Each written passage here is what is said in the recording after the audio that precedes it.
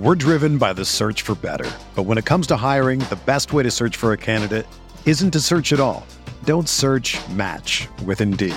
Indeed is your matching and hiring platform with over 350 million global monthly visitors, according to Indeed data, and a matching engine that helps you find quality candidates fast. Ditch the busy work. Use Indeed for scheduling, screening, and messaging so you can connect with candidates faster. Leveraging over 140 million qualifications and preferences every day, Indeed's matching engine is constantly learning from your preferences, so the more you use Indeed, the better it gets. Join more than 3.5 million businesses worldwide that use Indeed to hire great talent fast. And listeners of this show will get a $75 sponsored job credit to get your jobs more visibility at Indeed.com/Blue Wire. Just go to Indeed.com/Blue Wire right now and support our show by saying that you heard about Indeed on this podcast. That's Indeed.com/Blue Wire. Terms and conditions apply. Need to hire? You need Indeed. It's the True Faith Newcastle United podcast. Chelsea, 2-0 winners at St James's Park on Saturday. And you've got Alex Hurst, Charlotte Robson and Norman Riley to try and once again make sense of what the hell is going on at Newcastle United under Steve Bruce. And we're going to talk a little bit about the game today, but I think you could listen to many podcasts we've done, particularly in 2020, and we'd be drawing on the same set of analyses and flaws and errors and all of the things which make this Newcastle United side so terrible to us anyway. And one of the first things I think is worth saying is that once again, the manager in the post-match interview to Sky has, what's the right word here? Deflected? Is that, yeah, we'll go with deflected. And basically, it was put to him about fan unrest and he kind of snapped back, well, there'll always be grumbles. And I think, will there always be grumbles? Because when we beat Manchester United, title chasing Manchester United, under Rafa Benitez and Matt Ritchie scored, I didn't really hear any grumbles after that game. Same as when we turned over Southampton 3-0 season, was it 17-18 or 3-1 in 18-19? There weren't too many grumbles after that game. And just... And bear with me here because I'm not trying to justify what I'm about to say, but when Steve Bruce was hit with a cabbage at Aston Villa from the stands, and when the whole of the stadium alight, half full probably, but the people that were there in 2011 sang "You're just a sad Geordie bastard," that's like extreme toxicity. That's beyond just "You're getting sacked at the morning," which was sung at Steve McLaren. That's beyond just a banner held up at the City of Manchester Stadium for Graham Souness. It's beyond, the kind of the anger towards Joe Kinnear when he was appointed. There were lots of managers get sacked at lots of clubs and lots of managers lose fans. But I look back to those two incidents, and I'm not saying either are okay. Definitely not the second one. And I hope that person was banned because it's not all right to do that to another person. But to get to that level of hatred from those fan bases to this manager, I've always wondered how has he got it there. And in its comments like keyboard warriors, and its comments like there'll always be grumbles at this club, and its comments like, well, Jeff Hendricks learning what it's like to play for Newcastle United. He said that like as if Hendricks' horror show performances are nothing to do with him and his management style of the player, but it's somehow our fault. Like, would you agree, Norman, that the manager kind of saying things like this after every single defeat is only leading us one way, and it's not to a pleasant place? 100%. It infuriates me because it's just utter rubbish. Now, there will always be grumbles. No, there'll be grumbles when there's something to grumble about. So when the team is like terrible, I mean, like systematically terrible as well, because that's pretty much what we have been for the last season and a half. There's been the occasional chink of light, but it's been terrible. So there are going to be grumbles. I think that's perfectly valid to complain about something if it's absolutely atrocious. And that's what Newcastle United have been on numerous occasions under Steve Bruce. And in particular, the last two games have been absolutely awful. But to come out and say that, it's like, you don't need to say that. Just don't say it. Just accept the fact that your side was outplayed and that you were completely outthought by a better manager and a better set of players. And admit that maybe there were things that you could have done better. Maybe the things the players could have done better. But to try and flip it round and make it about the fact that actually it wasn't that bad of a performance and the fans are going to complain regardless. Like almost saying like even if we won, the fans would have complained. It's just an absolute lie. The comments of Jeff Hendrick were ridiculous. Like it's atrocious that anyone would say that now people are realising what it's like to play for Newcastle United. What's it like to play for Newcastle United? We've been a table that's been at best mid-table for about the past 12 years. A couple of stints in the Championship. One time we hit 5th. There isn't much pressure. There's no pressure on the players. There's no more pressure in Newcastle United on players to perform than there is at any other football club. In fact, I would say there's less because our expectations are so low. Our expectations as fans are basically that players try hard and that they're played in the kind of correct position. And if they're atrocious, then you will get a few grumbles. And I think that's, that is football through and through. It's not just Newcastle United. So this whole narrative is, to be frank, it's disgusting and it's excuse making. And as a fan of that club who's been going for a long, long time, to have those kind of words thrown at us, it's really, really frustrating and annoying. And there's only kind of so much of it you can take. It's got the stage, where you're just like, you know what, it must be. I tell you what, Steve, it's woeful. It's woeful, the fans, that were absolutely terrible. So you're right. And if we weren't here as fans, or if we just shut up completely, then we'd be pushing for 8th place. I don't doubt it. I'm soz for everything that we've done. It's just absolute rubbish. Like, it really is. I don't know what else I can say to that, to be perfectly honest with you, mate. You don't hear soz enough these days, do you? My gripe with it, as apart from what Norman's just said very eloquently and angrily, rightly so, is that it's sort of like this belittling and delegitimizing any valid, and there is a lot of valid criticism, by calling it grumbles on social media, or like to belittle it, or to make it so small as to just be a little grumble. There's always going to be grumbles. It's like, no, these are very valid points that people are making, and they're not. It's not just a few of them. Like, those followers on social media of Newcastle United will know that this is often not a United fan base, and there are often little factions and things like that. But this is the most United I've seen us in a little while, about how terrible the performances have been, and continue to be, and how I don't know. I just it really bothers me that it's this sort of almost twee little language, like, oh, it's a few grumbles. There's always going to be a few grumbles, aren't there? It's like a granddad trying to make his grandson feel better about, like falling over in the park. This is bigger than that, and it's frustrating to me to hear it like characterized as such. I think Steve Bruce is extremely lucky that there are not fans on the ground at the moment. I was going to say that because he says there's always grumbles, not in front of an empty stadium, Steve.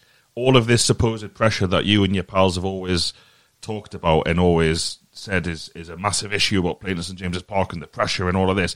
Well, now you've got an empty stadium, just like every other manager. Now you've got a blank canvas, as it were, to allow your managerial techniques to seep through without any added pressures. And this is the result, and this is what we've seen. Remember, there's loads of managers. It was Steve McLaren was always like, judge me after 10 games, and that went badly, and judge me after a month, and judge me after 6 months, and judge me after a season. Steve McLaren, judge me after 56 games. 56 games as manager. I don't want to sit here every single week with you both or other True Faith contributors, or listen, and it's just the same thing week after week, because we recorded the podcast after Southampton, and I felt I was repeating myself in many ways with many of the things I said after the Man United game. And when I did the Man United podcast, it was many of the same things as after the Spurs podcast. The Spurs podcast was the same after the Liverpool podcast and the Man City podcast last season. And it's just this never-ending stream of shit. And to bring it back to my question at the start, you don't have any confidence whatsoever that unless they, as in Steve Bruce, the coaching staff, accept that there are serious issues with the way they are setting up the team, training this team, then how are they supposed to improve in it? Look at the 2 weeks that we've had. Am I correct here? Apart from Jamal Lewis, every single one of Newcastle United's starting players was not on international duty. Have I missed anyone? I don't think I have. I think all of those players had 2 weeks to come together after that horror show at Southampton, where we were too deep, too passive, couldn't keep the ball, didn't make any tackles. Fast forward 2 weeks. How have any of those issues been addressed? Any of them? Norman, you had your hand up? Just going back to the comments that Bruce made. Now, I looked at Kevin Keegan's comments after the 2-0 defeat against Chelsea in 2008. And Keegan obviously didn't come out after the game and mention that there'll always be grumbles or that the fans could do better or the fans need to sort themselves out. And bearing in mind, this is after a season where, we'd had Sam Allardyce for 2/3 of it and had to watch Sam Allardyce. By the way, this is a good job that he did. Sam Allardyce actually made a Glenn Roeder side worse, which I think is a spectacular achievement in football in terms. Keegan comes in, starts to turn things around, as we know, after a bumpy start. But again, that Chelsea game, and this is 2008. He says, at the moment, we're a million miles away from Chelsea. And he was talking about maybe, getting investment in the summer and getting 3 or 4 players in and then be able to challenge for 5th place. And, none of it was like negative and none of it was apportioning blame on the fans. And I think myself, 12 years later, we've got the same owner in.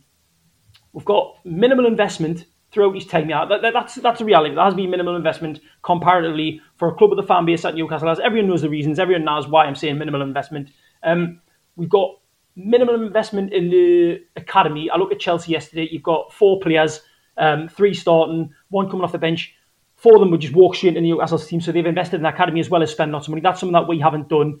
And then I look at Steve Bruce's comments, and Steve Bruce's comments are essentially blaming the fans for how bad it's been for him so far. And I just think to myself, like, where's that coming from?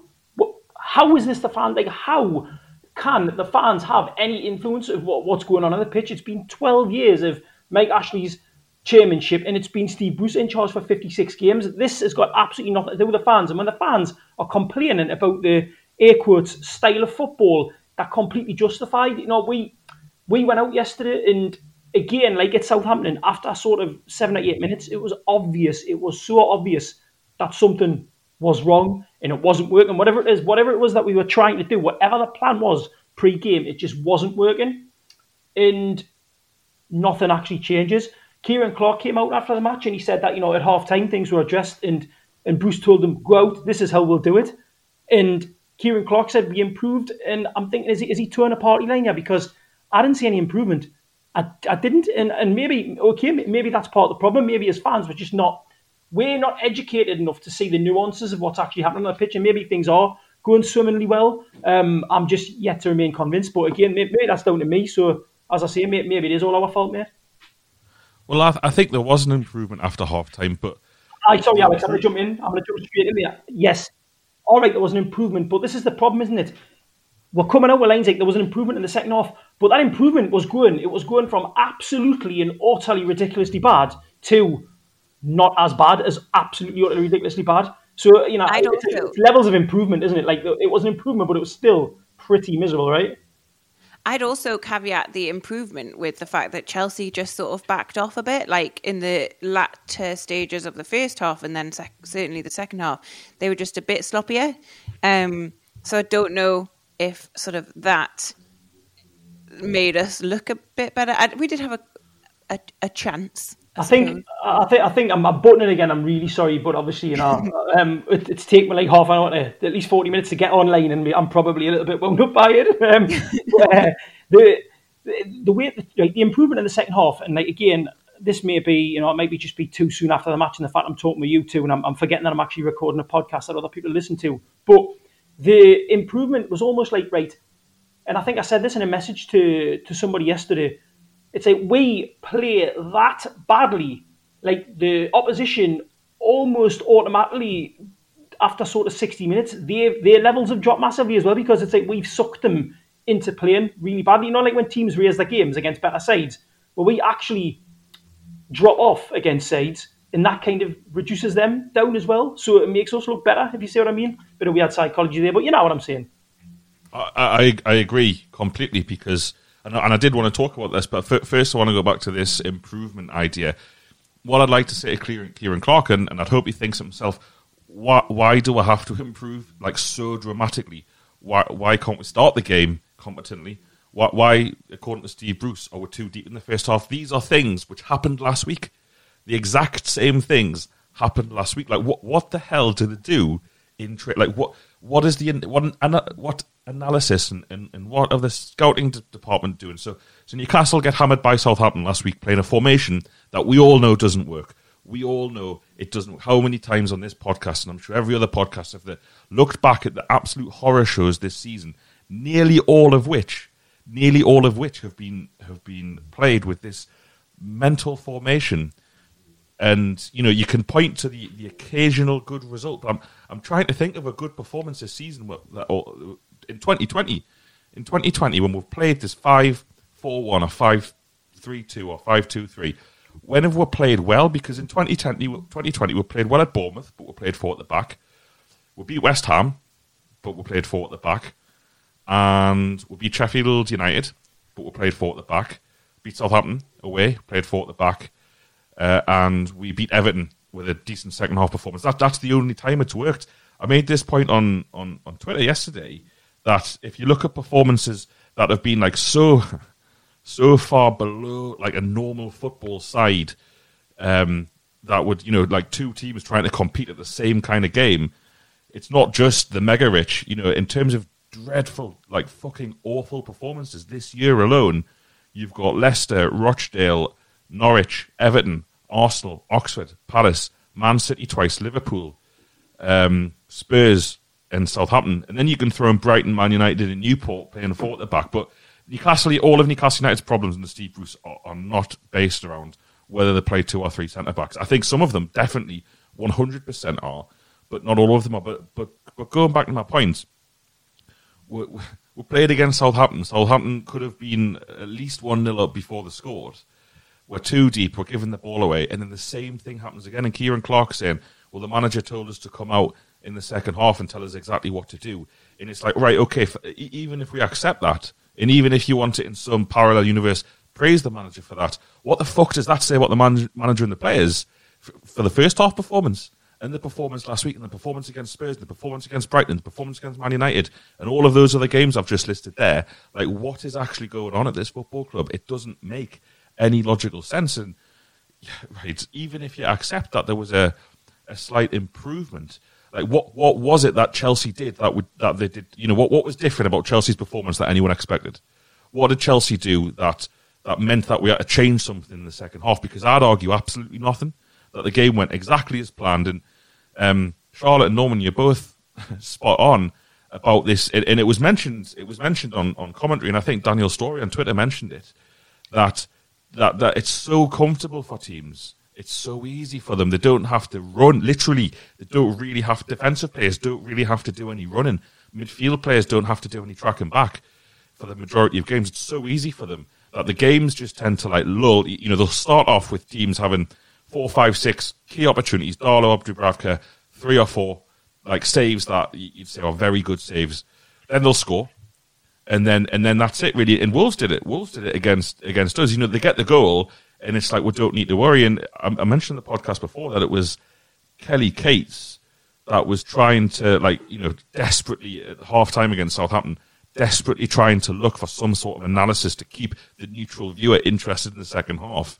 And she was like, if there's one thing that Steve Bruce's Newcastle side does, it's hang in there in games. And it's like, that's like it's just like, call it off, shake hands at half time. If this is Sky selling a multi-billion-pound product to its customers, and the only thing they can say about one of the teams playing in a game, and it's Southampton, by the way, who finished below her last season and were beat back in March. The only thing you can say is that, yeah, well, Newcastle are shite, but, you know, even though they concede all of the chances, all of the possession, all of the territory, they're still in with like a shout. 15 minutes to go, like, call the whole thing off. It's beyond a joke. Someone asked us, Marcus Shearer asked us on Twitter at TFNUFC, you know, like, why are we actually watching the games?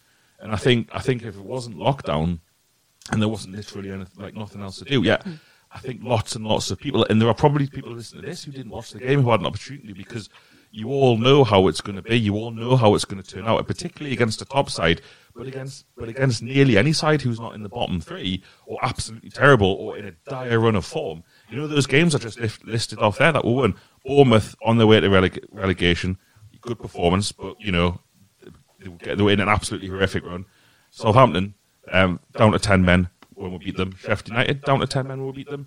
Chelsea last season doesn't even warrant analysis because it was so unreasonable to get the win. And like, what else have you got to draw on apart from Burnley, who were bottom of the league when we beat them this season, and West Ham, who were in open crisis at the start of this season, between the manager, the board, and the fans? Norman or Charles? I was just going to jump in on Darlow or Dubravka, as you said, but Darlow in this case yesterday. Yesterday, I think the first goal went in around the 10-minute mark, right? And I was talking to my friend Jim about this, and he was just like, "This is just so awful to watch," because at this point, Darlow's let one in, and you'd still say he's had a good game. And yeah, two saves before that. A keeper shouldn't have had a good game 10 minutes into a game. It's just crazy. Like I just moving it on to I don't really know where I'm going with that, more than just like another illustration of how this is going nowhere. Like there's nothing there to build upon. I don't know. No, I agree. And I'll tell you what, a couple of things, Reed. Darlow having a good... Darlow basically beat Newcastle's man of the match within the first 10 minutes, Reed. Aren't you a little bit fed up with my goalkeeper being my best player, which has basically been the case now for 2 or 3 seasons? And I'm including the Rafa season in that. Yes, it was a different context, but under Bruce, our keepers, Darlow and Dubravka, have been our best players by a long shot. Obviously, Alan Saint-Maximin's been excellent, but in terms of consistently good, Dubravka and then Darlow has probably been our player of the season so far this season. And that's, to me, that is a little indicative of what we are as a team. And also, the Kelly Cates comment, Newcastle, they're always good at hanging in, but we're not really. Again, this is another myth. If you look, right, in all of Steve Bruce's games, when we've fallen behind, we've got 12 points that we've come back. We've had 12 points in all the games we've fallen behind in, right? 2 victories when we've fallen behind by a goal. That's it, 2 victories, right? And do you know when exactly. So the last time we won a game after falling behind was Southampton on December the 8th, 2000 and what year was that? 19. So yeah. So even this is a myth. If it's half time and it's now teach, maybe we've got a chance of winning. But if we're losing, if we get a half time and losing 1-0, the chances of we're winning are absolutely infinitesimally small, and there might be a kind of slightly better chance of getting a draw. So hanging in, it doesn't mean hanging in. If hanging in means, you know what Newcastle are good at? They're good at not getting slapped massively every single week, despite the fact that they should. Then that's true. We might be 1-0. We're 1-0 doing against Chelsea at half time. We lose 2-0, so we didn't get absolutely slapped into the floor. But my God, at 1-0 down, we were done. We were done and dusted, more or less, just by the mere fact that we were 1-0 doing at half time. So either you can, I'm sorry, Kelly, as entertaining as it might be for, and attractive as it might be for people to switch on because Newcastle hang on in there, that's actually not a good selling point either because it's untrue. It's just scraping the barrel, isn't it, for something to say?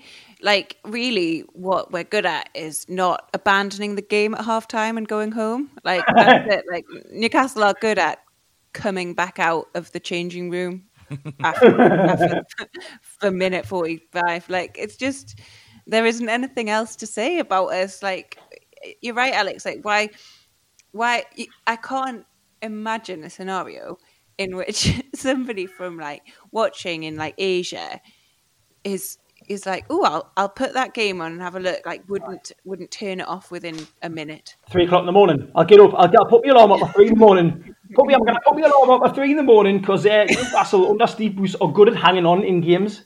Definitely getting up for that. Yeah, they'll sell thousands of shirts across the world for the team that just it dies but slowly. So like by minute 90, the game is dead and the team are defeated. But it was slow and it was drawn out and it was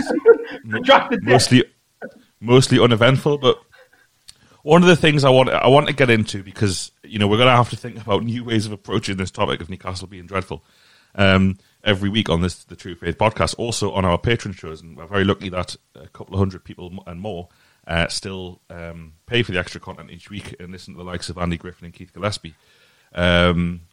talk to us all the time about, again, how bad Newcastle are. And one of the things I'm keen on your thoughts, guys, first of all, is that Bruce yesterday pointed to a couple of players being out injured, and he's right. Literally, 3 players were out injured. Callum Wilson, who in all of the games I've just mentioned there, about as being terrible when he's been here, has made minimal impact unless he's been gifted a penalty in the 96th minute. Callum Wilson, Ryan Fraser, who Bruce, I can't even say this, who Bruce has sparingly used and also played in holding midfield. In one of the games he did play him. So he's a huge miss, massive miss for the lads. And Martin Dubravka, who's you cannot fault. I'm not even going to count him because Cardall has been so good and made so many saves he had no right to make. He's made the most saves out of any keeper this season. The commentators were saying before the game started yesterday, Cardall, of course, the keeper who's made the most saves this season. It's just a sad indictment. Yeah, but one of the things which I am going to look at the manager here is once again Newcastle United have a new central midfield 2 for the game yesterday for the first time this season in Hayden and Longstaff. Now, why is that? Is it now? I thought Sean Longstaff had a good game, or a much better game, as it turns out. Yes, we're scraping the barrel here, but I thought he moved the ball quickly, and he got up and down the pitch well. It's embarrassing. Like, he played. Well done, Sean. Well done, mate. But I thought he was one of the better players. So is Sean Longstaff now the first choice midfielder? If so, I know he was injured at the start of the season. Are we going to build the side around him? Because we started the season with Shelvey and Hayden. Then it became, for whatever reason, Shelvey and Hendrick against Spurs. Then it was Hendrick and Hayden. Now, Hendrick got picked ahead of Hayden against Southampton in his preferred position. So it was Hendrick and Longstaff there, and now it's Longstaff and Hayden. And you could say injuries, international, fine, okay, fine. I personally, I don't buy that. I think Hayden wasn't picked against Southampton because he gave a slightly defamatory interview to The Athletic, and not that he meant to be, but he said that we all know that as soon as Newcastle United reach safety, everyone switches off and fucks off on holiday in their heads. Fine. Steve Bruce confirmed that he was fit for that game. He just wasn't selected, so that's fine. So Longstaff's played both games. John Joe Shelvey's on the bench yesterday, and Steve Bruce said in his press conference that he should be fine to play. So next game, everyone listening, is it now Hayden and Longstaff? Is that the central 2 to build this team around? And even ignoring that, Newcastle had a new right back yesterday. Manquillo again, he's brought back in. Right hand side of midfield this season, Newcastle have played St Maximin, Almiron, Joe Linton, now Murphy and Jeff Hendrick. That's 5 players on the right of midfield. Up front, yes, Callum Wilson was injured, so we'll let him off there. So Joe Linton comes back in. Kieran Clark's brought back in for the first time this season yesterday, and Jamal Lascelles goes off injured again. Steve Bruce says he is yet to get his first team out on the pitch together, but is there some kind of unquantifiable mathematical theory of playing all these players in across the season, which is going to magically lead him to getting his best team on the pitch? Who's his best right back? Is it Jacob Murphy, who moved back at right back yesterday, or is it Javier Manquillo? Does it depend on the formation he plays? Who are the whole midfield 2? Who does he want to play in right of midfield? Is it Jacob Murphy? Is it Miguel Almiron? Is it St Maximin on the other side? Is it fucking Joe Linton against Manchester United, pulled out of nowhere just because of a good game in a completely different position the previous week against a far inferior opponent? There's no consistency here. How are players supposed to build partnerships in this team when every game there just seems to be random selections which don't make any sense? Like I alluded to, that Wolves formation was and team selection was absolutely mental. We ended up getting a wholly undeserved point from it, just like we did at Spurs, by the way. What is he building here? To me, would love to hear from people who think I'm wrong. To me, it is literally week by week, turn up a couple of days before and just pick a load of lads and play them, because I can't. Norman alluded to there that we had issues we spent 45 minutes trying to sort this podcast out and actually speak to each other. It almost feels to me like we put more effort into trying to get this podcast out than the team do, trying to come up with a strategy against Chelsea that isn't just keep it tight, concede loads of chances, but we might not concede and forget the 60 minutes. Who knows? That someone present to me anything else than that being the formula, because, you know, and I have tried, I put a couple of tweets out saying, you know, I think for once, because Twitter, in my humble opinion, gets most things wrong in terms of popular feeling. You only have to look at, you know, elections and stuff like that. But at the minute, I think Twitter is spot on amongst the overall mood of Newcastle United fans, that not one, or very few, that's an exaggeration, very few Newcastle United fans would be anything other than elated if Steve Bruce was sacked tomorrow. And so I've had a few people come back at me with some arguments, which I'll put to you both, about why he's doing a good job or why he should remain in the job. But Charlotte, you want to say something? Yeah, I sort of, when you put it like that about who's played where and this sort of building partnerships thing, it's really stark when you actually lay it out like that. Like, if you've been paying attention to the lineups and stuff, you sort of know that things are different week in, week out, and people are playing sort of all over the place. But to sort of lay it out like that, you just think, oh Christ, it's bleaker than I even thought, and I thought it was pretty bleak. And I was also going to say that I did a sort of brief thing on TalkSport on Saturday morning, just chatting about the Chelsea game in advance of it. And I said, you know, they were sort of like, well, what do you want? And I think they are reasonably sympathetic to the fact that we, you know, are sick of this sort of dire football. In fact, they did say, which was quite nice and refreshing, they did say, like, I did watch the Southampton game and it was terrible. And I understand a little bit more about what Newcastle fans are saying now. But they sort of said, what do you want? And I was like, what players that like know where they're supposed to be or like know what they're doing? And they sort of laughed at that and were like, yeah, but we all look at the lineup and say, oh, we want so-and-so to be playing at right back, or we want so-and-so. And I was like, no, it's way deeper than that. And it's sort of what you were saying there, Alex. It's like, it's this not just wanting players to play in the positions that they want to play in, because that goes some way, or positions that they are supposed to play in, that goes some distance. But it's this consistency and this building of relationships and building of partnerships on the pitch that you can then rely on. And right now we've got players who don't have that. I watched yesterday and I was like, these players might get on, you know, they might be friends or whatever, but on the pitch, there's no cohesion for me. There's no real link up. There's no, it's kind of sad to see. It looks lost to me. Absolutely. Norman? Couldn't agree more. The thing is, and we know this, we've discussed this on numerous occasions, the tactical strategy at Newcastle under Bruce is a reflection of how I see the club, in the sense that it's just chaotic.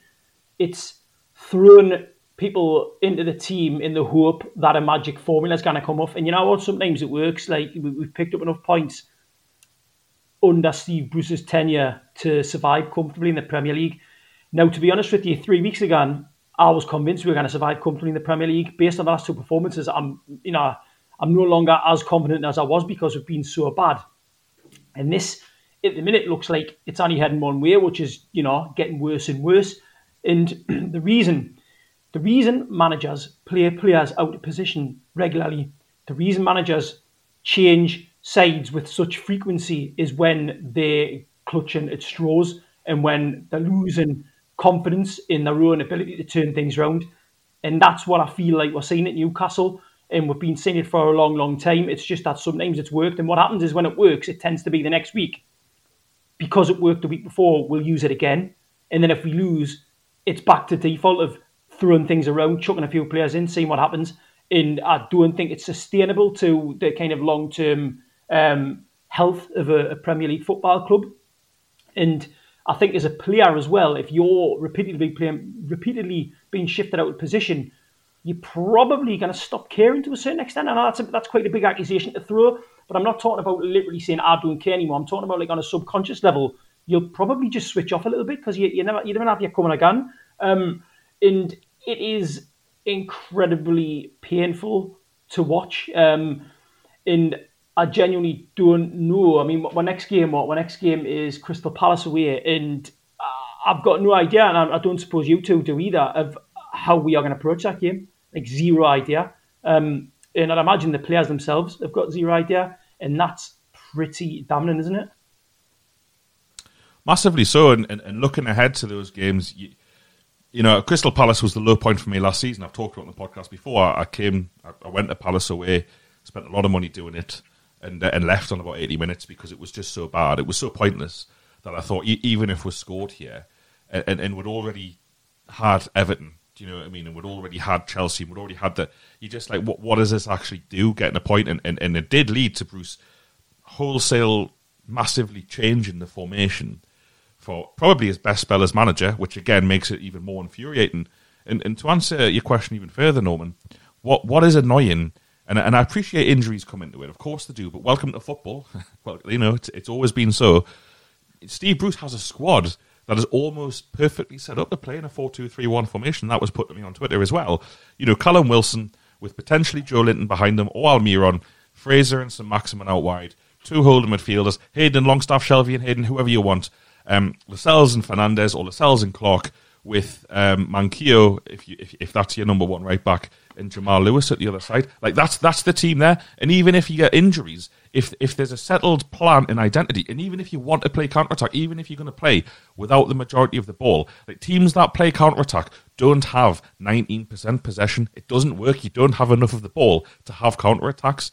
There is no identity there, and at least if we played 4-2-3-1 yesterday, and that was our formation, we played 4-4-2 against Brighton, didn't work, shock. But at least if there was like something to hang on to, rather than what Norman correctly points out, that next week we could end up playing like 4-3-3, 5-2. You've got no idea, and like you say, and I'm possibly being a little bit conspiratorial here, but how many times in these absolute horror shows of performances do players go off injured? Lascelles off at half-time yesterday. St Maximin off against Burnley. Richie off against Spurs. He was injured because he was out for a long time. In terms of the old cliche would demand a team that tries. And we used to say under Rafa, and I want to talk about him again in a second or two. We used to say, you could see total commitment. Can anyone listen to this? Say they saw total commitment from our side yesterday when Timo Werner just runs the length of the pitch. I've had people say to me, Sean Longstaff's got to bring them down, but why isn't he bringing them down? Take a book and you weren't in a book. And one of the problems for Sean Longstaff there, he's probably absolutely fucking knackered because playing without the ball for the entirety of the game in midfield must be mentally and physically exhausting. And it comes back to all I'm listing here are advantages for the opposition. Someone on WhatsApp put to me very succinctly yesterday that if you switched onto that game halfway through the first half, you thought Newcastle were desperately clinging on to a 1-0 deficit. That would be the only explanation to how Newcastle had set up as a side. And yet we hear from the players that they appreciate the first half wasn't good enough, and it's the same thing every week, Norman. Going back to team selection and whatnot, and you mentioned Miguel Almiron there. Now, this is another great that I've got. If you are worth your salt as a manager, you look at that group of players you've got. And Newcastle United are at best, we're a mid-table side, right? And I'm talking mid to bottom as well. Now, in the squad, you've got some players who are very good, right? But minimal, right? 2 of the very good ones are Alan St Maximin and Miguel Almiron. Miguel Almiron is an excellent footballer. In that squad, especially. He's just a good footballer, full stop. But in that squad, he is one of the better outfield players in terms of the natural talent that he's got and the ability to cause damage to the opposition. Now, he's not getting a game because I get the impression that Bruce doesn't know how to utilise his talents in the way that he sets up the side for whatever style that's supposed to be. Almiron, the type of player like Almiron, doesn't fit in. And again, that's a problem because Almiron should be in that team.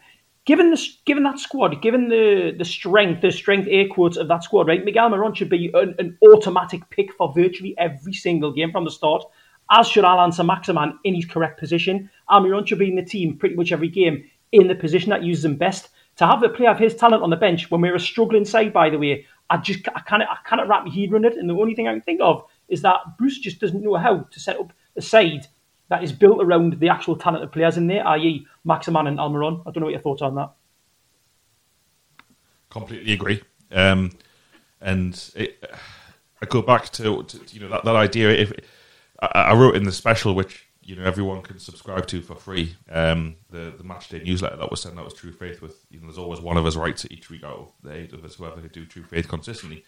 And what I said in that special was, listen, I wish it wasn't so, but I'm comfortable losing this game. I know we'll probably lose today. What I want to see is the semblance of a plan and something to cling on to. That, all right, well, we got beat. All right, we could have had some major individual errors. There could have been some bad performances. But we got beat, and it's a work in progress. As Steve Bruce keeps saying, I'm not on first name terms. I've never met him. But that you got none of that, and it's so hard. You know, we'll play again Friday night, Charlotte. I really hope that you're going to do a YouTube yes, Charlotte show ahead of the game at 7 p.m. I will be. I'll be well up for that. Great. Yeah, I was going to put it in the group, but you've put me on the spot on the podcast. Yes, we'll be doing a YouTube at 7 for the runner. Join us, have a drink, and we'll be previewing the game. Yep. So don't listen to a load of dafties on Sky or whatever. Pretend like Steve Bruce is doing a good job. You can come and watch us instead. One of the things that I did yesterday, and I like to do, is try and hear some positives about Steve Bruce, because I'm aware that not everyone thinks the same, and different Newcastle fans think different things.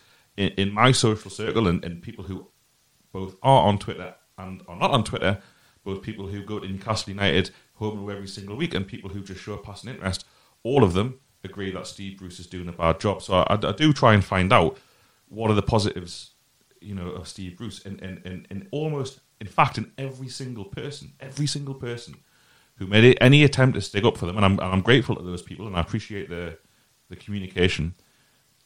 All of them mentioned Rafa Benitez, and to me, there's no comparison. I can't even get into it, people, and I don't.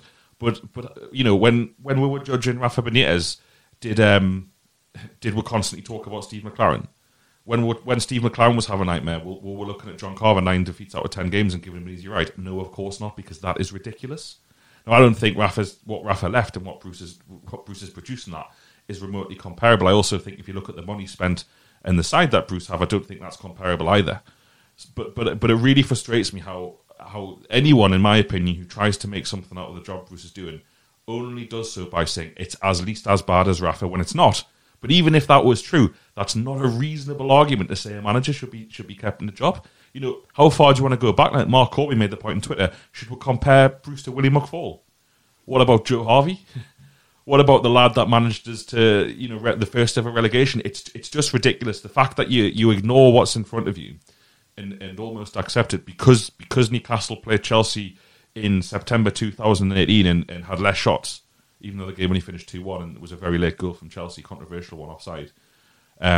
You know, it's just nonsensical to be looking back at games 2 years ago against the same opponent when Newcastle's side that day cost about a third of the one it put out yesterday. Similarly, when people say you can complain all you want, it's all down to Ashley. Yes, that's true. That is true. You know, that is the absolute argument for this. But at the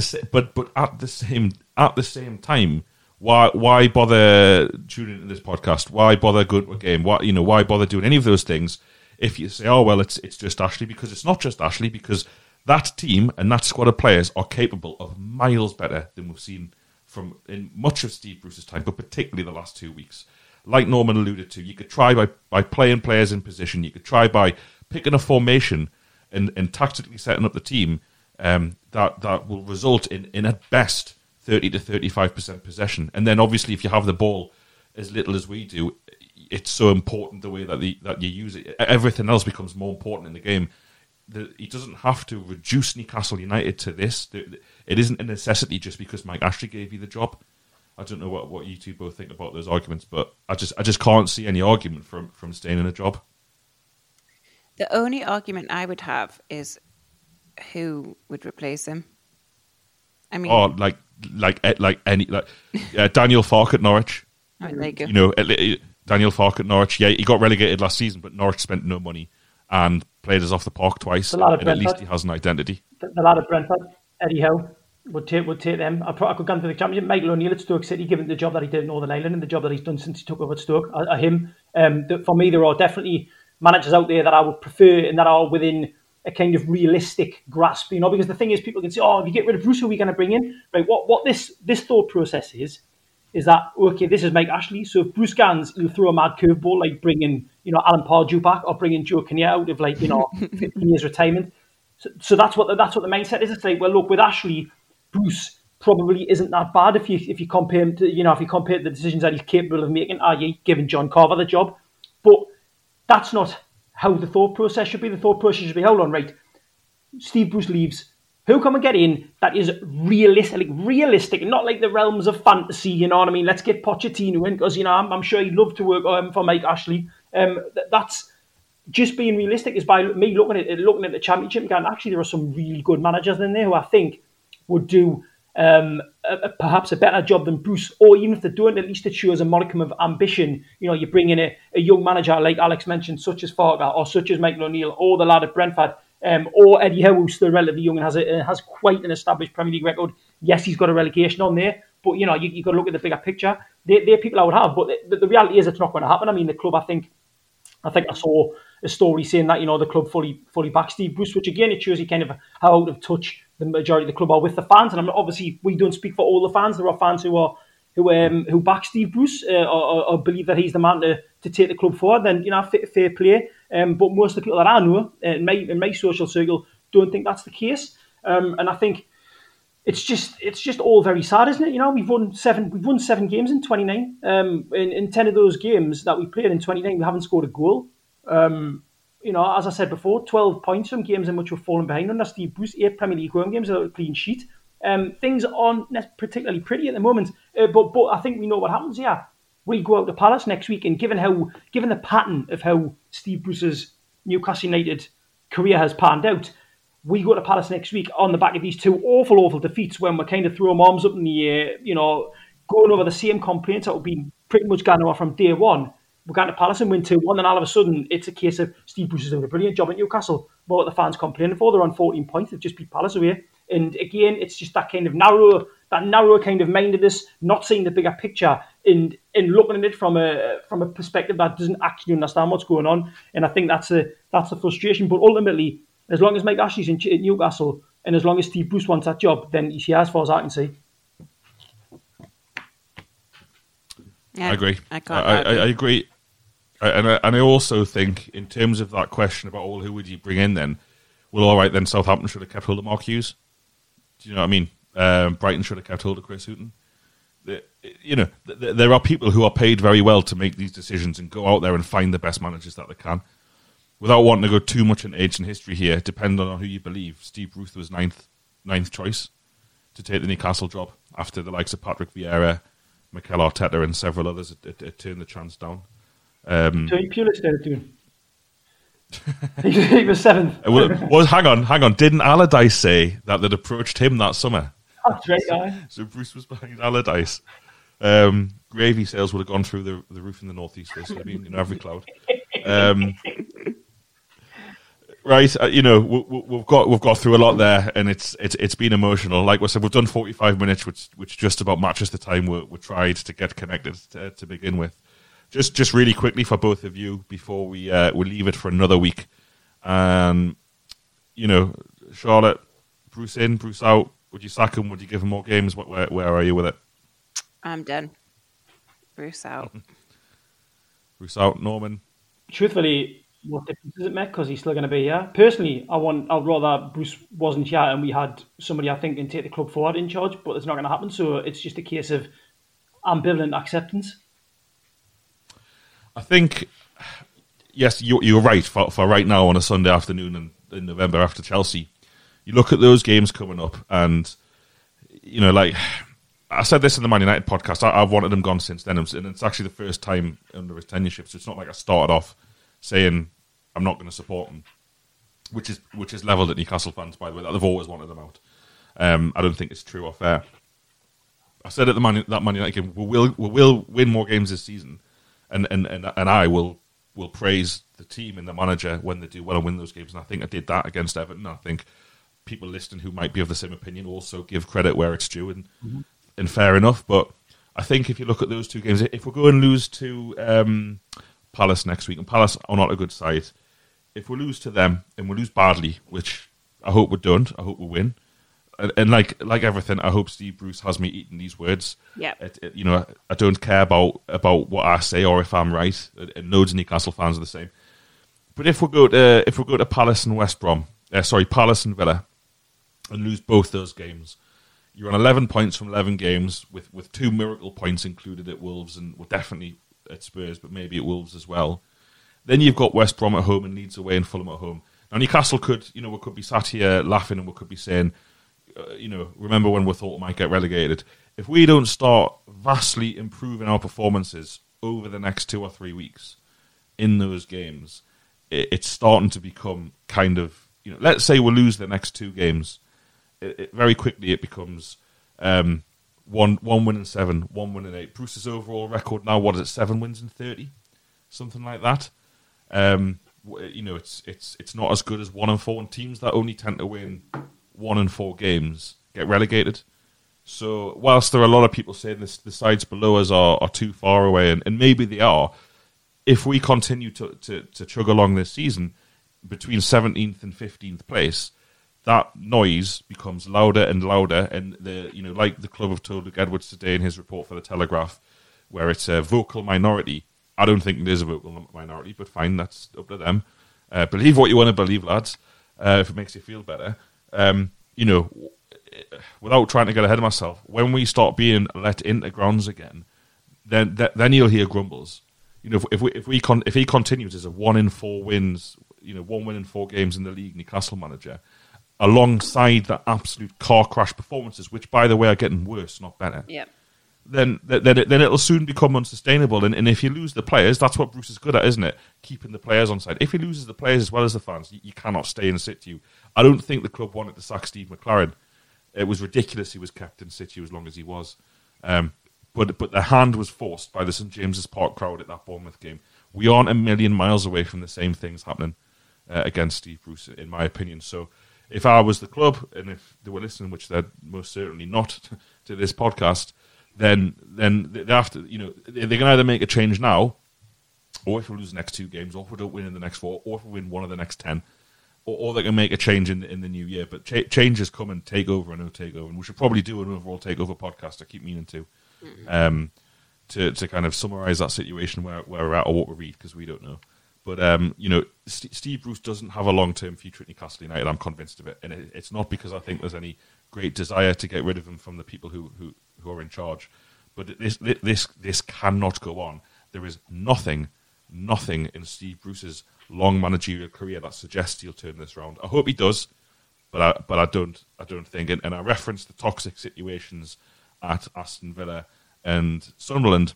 A lot of Newcastle fans I know don't just dislike him; they hate him because of the nonsense he says and because of the ridiculous abuse, the ridiculous things he says about this support.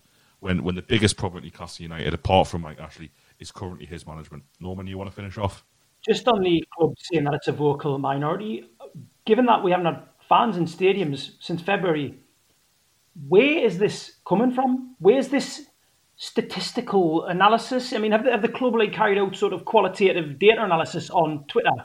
Have they basically searched for certain words and actually carried out the analysis? Because this vocal minority, it's absolutely nonsensical. It's a total madness to say it, because there is no one in the football stadium and also again, I think we've spoken about this before. Steve Bruce saying there'll always be grumbles, keyboard warriors, etc., etc. Who is actually feeding the Steve Bruce and the club this information? I can't get my head around it. Yes, within my sphere, everyone I know is unhappy with how the club is and how Steve Bruce is as a manager. You look at Twitter, you're getting that major impression as well. So saying it's a vocal, which suggests that people are using a voice minority, it's nonsensical. It's absolutely nonsensical, and it ties into what I said before. The club are so utterly disconnected from the fans, and they've got absolutely zero idea as to what we really kind of want, or if they have got an idea of it, they're choosing to actively ignore it and disagree with it. To be fair, mate, to the club, and it's not often I stick up for them, apart from the fans who go to games, the fans on Twitter, the fans on Facebook, the fans on Instagram, the fans on YouTube. If you ignore all of them, Steve Bruce is dead popular. So it's just that minority of all the fans who don't like him. Is that the lad in Singapore gets up at 3 a.m. to watch Newcastle because he loves a team who hangs on until they're dead? Basically, he's not complaining because he's not turning it on anymore because there's no point. So, viva Steve Bruce. I can't believe we've done nearly 55 minutes on this absolute horror show of a football club at the minute, but thanks to you both, Charlotte and Norman. We'll be back for you next Saturday, probably, hoping to have a journalist on who we spoke to at the end of last season who said, come back to me after 10 games next season. and if we are still rubbish and still don't have a defined style of play, I'll be calling for his head like everyone else. So that'll be interesting. I'll not name who it is. Supports Leyton Orient. Writes the Telegraph. We'll see. He might be on. Yeah, no. Who could it be? Barry Hearn. Barry. Aye. Right. Thanks for listening. Hope you'll join us next week. Thanks for sticking with True Faith, and also you can catch the Charlotte Show, hugely popular. She had George Culkin on this week of The Athletic to talk all things Newcastle United. Subjects ranged from sharks, takeovers, toothache, everything you would want to hear from a Newcastle United show it has. Where can you catch it, Charlotte? On YouTube, on the youtube.com/TF and UFC, I believe. If that's not right, search True Faith Podcast on YouTube and we'll be there. But we post it on Twitter as well and on our Facebook, so plenty of places to find it. Thanks very much for listening. Goodbye.